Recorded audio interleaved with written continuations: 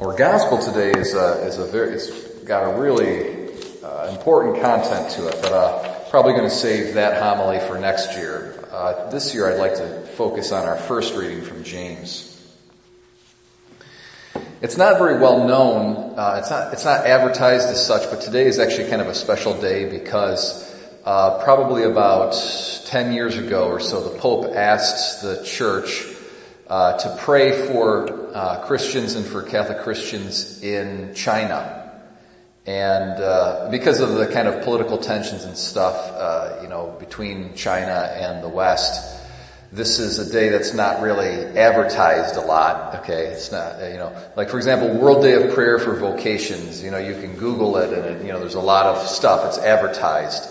But, because praying for Christians, in China brings with it an implication that they're oppressed by their culture, by their government, which they are. For public relations reasons, we kind of keep this on the lowdown, so to speak. So let's remember to pray. It's very important. Even if this day is not well advertised, it's very, very important to pray for Catholics and for Christians in general in China.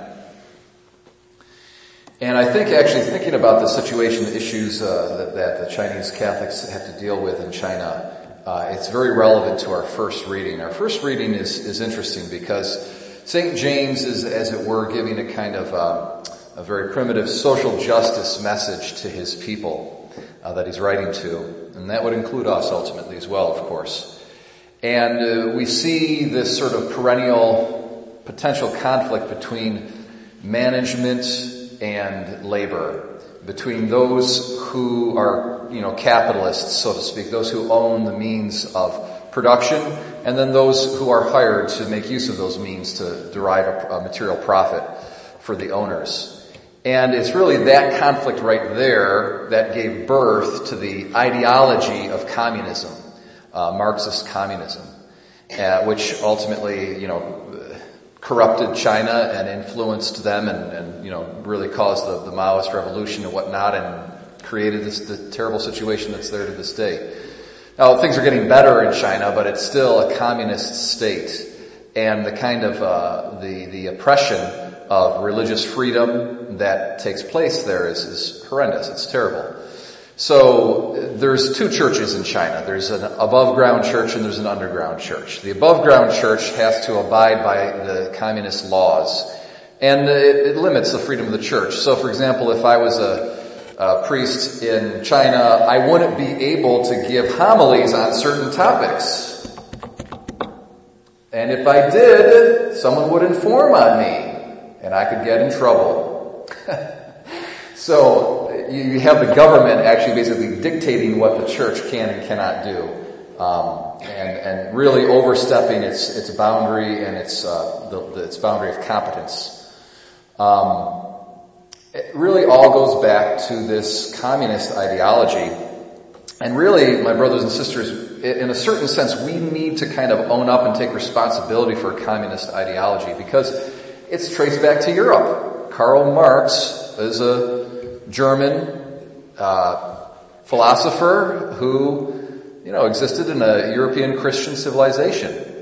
And someone might say, well, I'm not personally responsible for the birth of communism. Obviously, in a certain sense, that's true. But in as much there's a European heritage that both in a genetic sense and a cultural sense, it's thousands of years old, and we're the beneficiaries of it. We really do need to own up to some of these really nasty ideologies that have come about through this European heritage.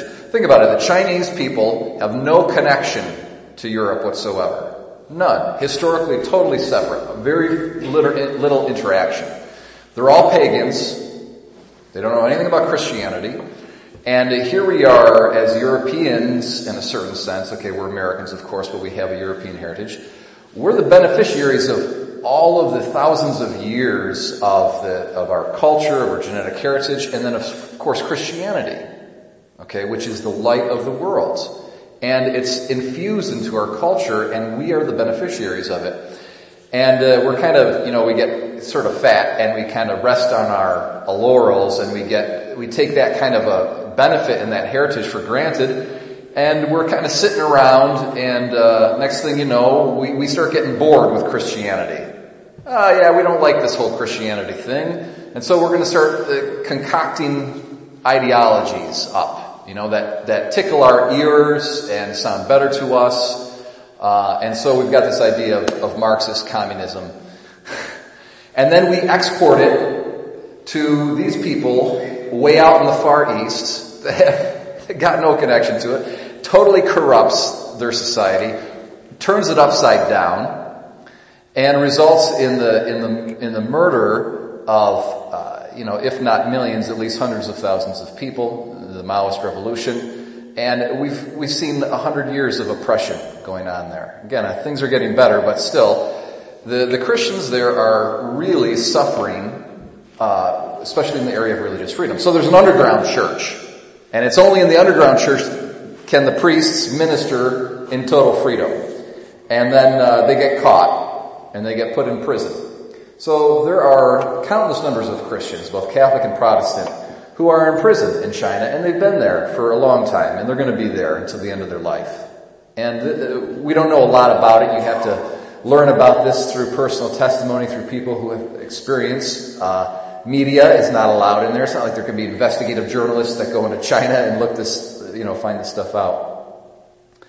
So, my brothers and sisters, here we are, St. James in our first reading is talking about the rich, and how the rich have a serious responsibility to those who are less privileged, and need to be very sensitive to issues of justice. So for ourselves in the West, we need to look to these underprivileged areas and have a consciousness and awareness, and to really kind of own up to this understanding that we, in a certain sense, are responsible for a lot of the garbage and the bad things that take place in other parts of the world.